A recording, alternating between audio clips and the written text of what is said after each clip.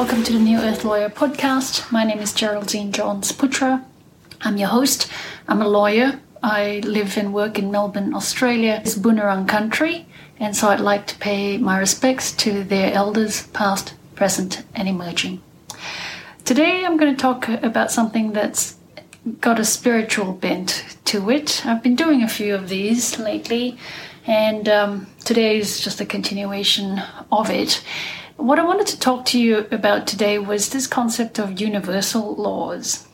Universal laws is this idea that there are some principles or laws that apply universally, not just to human beings. It comes from the idea that we are multidimensional beings, that we exist, that there's a deeper reality that we can access beyond our five physical senses, and that there are aspects or dimensions of ourselves that exist in other realities, either past or future on this plane, this planet, or in fact in other dimensions. So this whole awakening that we're going through, this transformation of humanity, it's an awakening not just to our realization that we are in charge of our own lives, that we are in control of our own realities, that we need to govern ourselves, but it's also an awakening to the deeper reality, the multidimensional aspect of our being. So it's a consciousness shift. So there's two broad aspects to our awakening.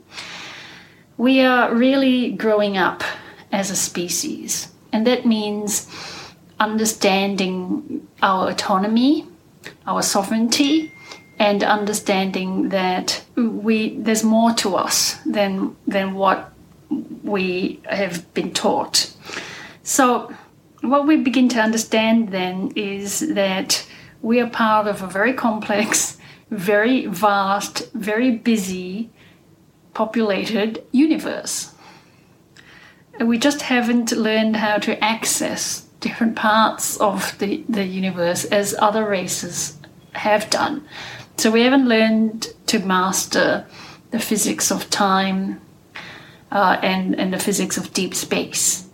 But it's my belief that that point is coming very soon when we will understand how to traverse significant distances, and we'll learn how to manipulate timelines, which means that we'll be able to move, instead of just in a linear direction, past, present, future, we'll understand that there are really parallel timelines, and that time is just another dimension that we can actually travel to a particular point in time, just as we can travel to a particular point in space. So what does this mean? Well, we're going to have to think about how the laws on this planet align with the laws of the universe, essentially. So a lot of the work that I do on the New Earth Lawyer podcast, when I'm interviewing other lawyers, as I say, lawyers who are changing the practice of law to change the world, what I'm really doing is that I'm talking to people who are beginning to align earth laws with universal laws. And they may not realize it themselves, but what I perceive is that that's what they're doing. So I'm going to give you some examples of this by talking about a set of universal laws. The main one I'm going to start with is the law of one. The law of oneness. So we all come, according to this universal law, we all come from the same source. Whether you want to call it God or prime creator or all that is, it's everything that all of the material in the universe actually originates from this source, including us.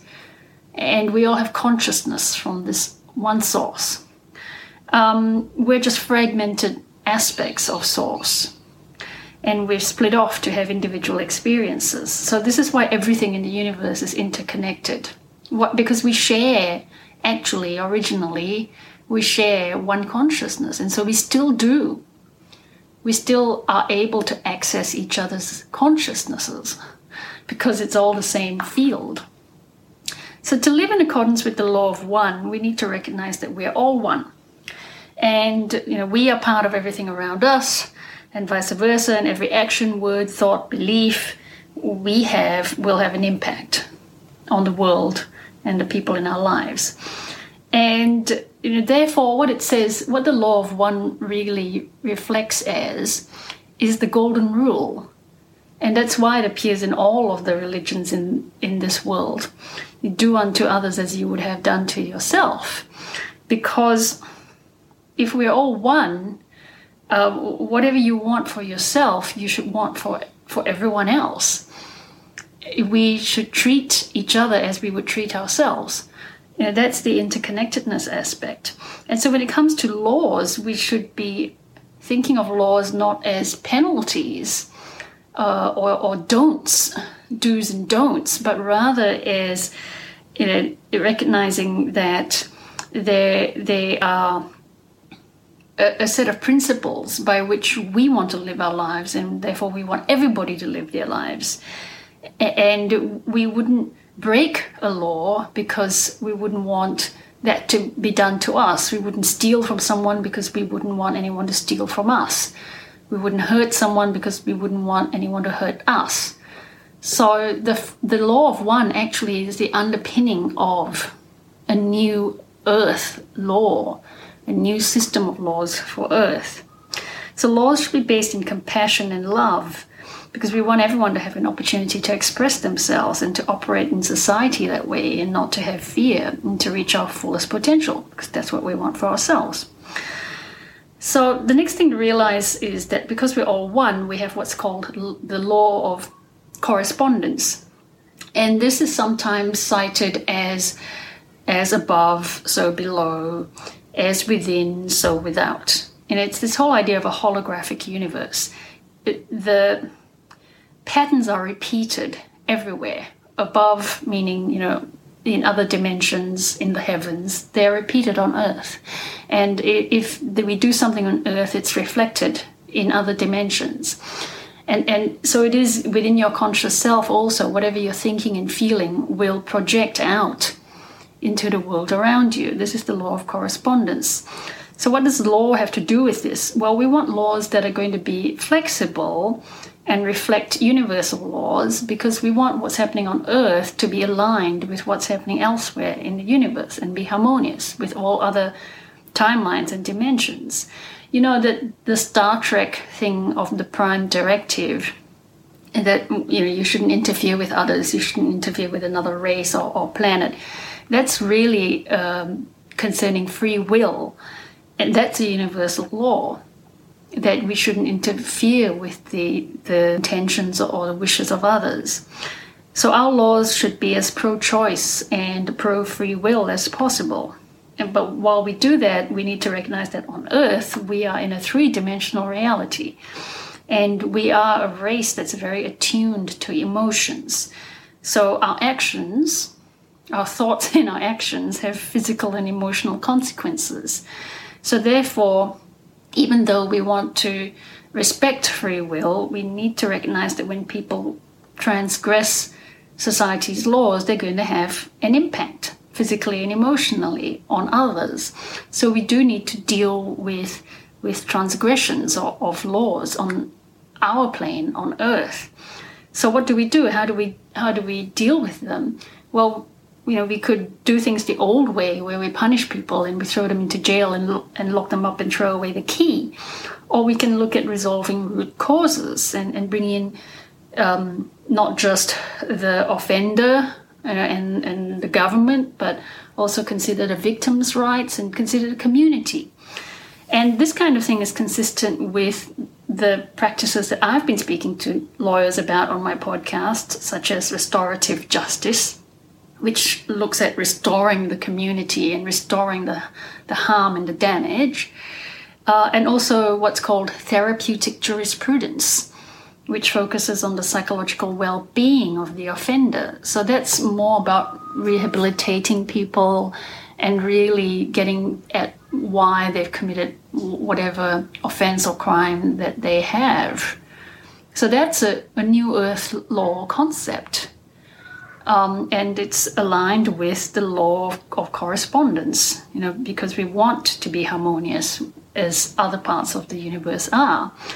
Another law that we need to think about is the law of attraction. We've heard a lot about the law of attraction, I don't know, over the last decade, 2 decades maybe, and that's often been used in a very materialistic way to manifest things that you want, to bring good things into your life that you want, like lots of money, or a great partner, or a nice house, or a great car, or whatever.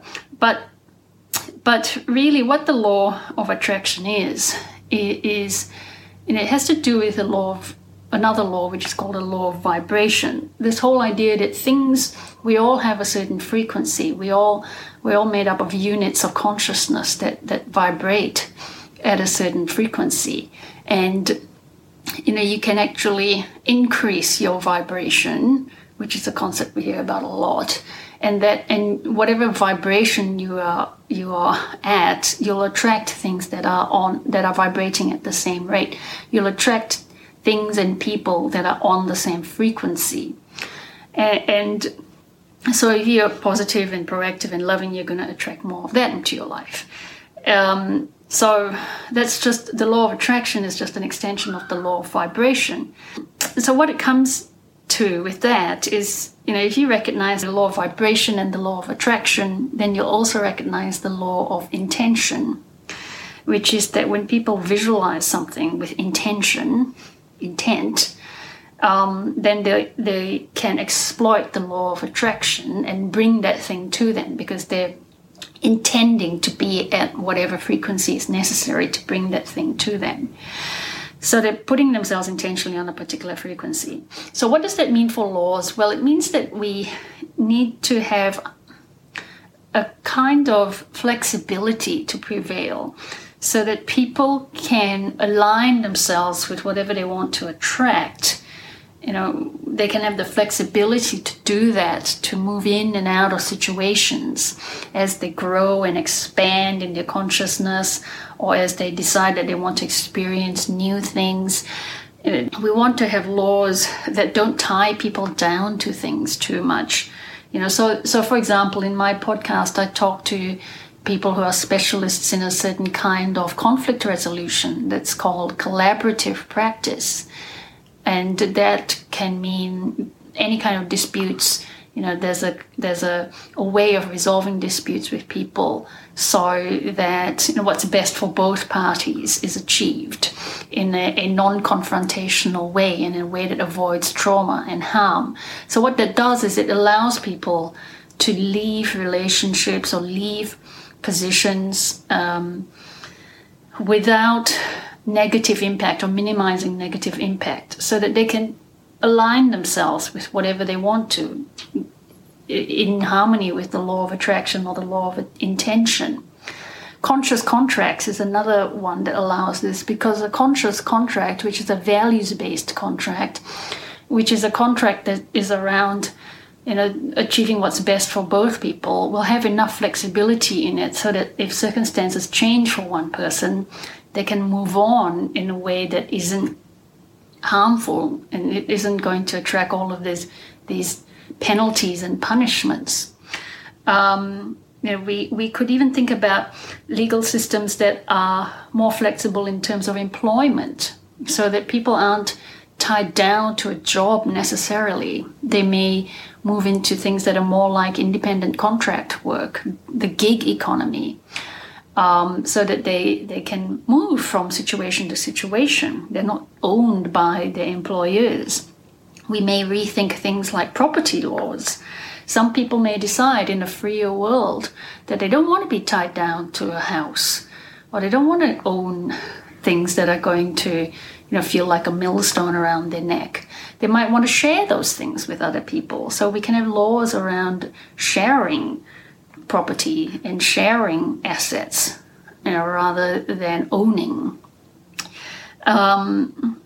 I've mentioned family laws that we can have, and we can also work with, lawyers can work with other disciplines who can help people move through changes, life coaches, financial advisors, psychologists, counselors, so that rather than people feeling like they have to stay in the same place, and if they want to change, they have to fight to change, people will be enabled and empowered to make changes.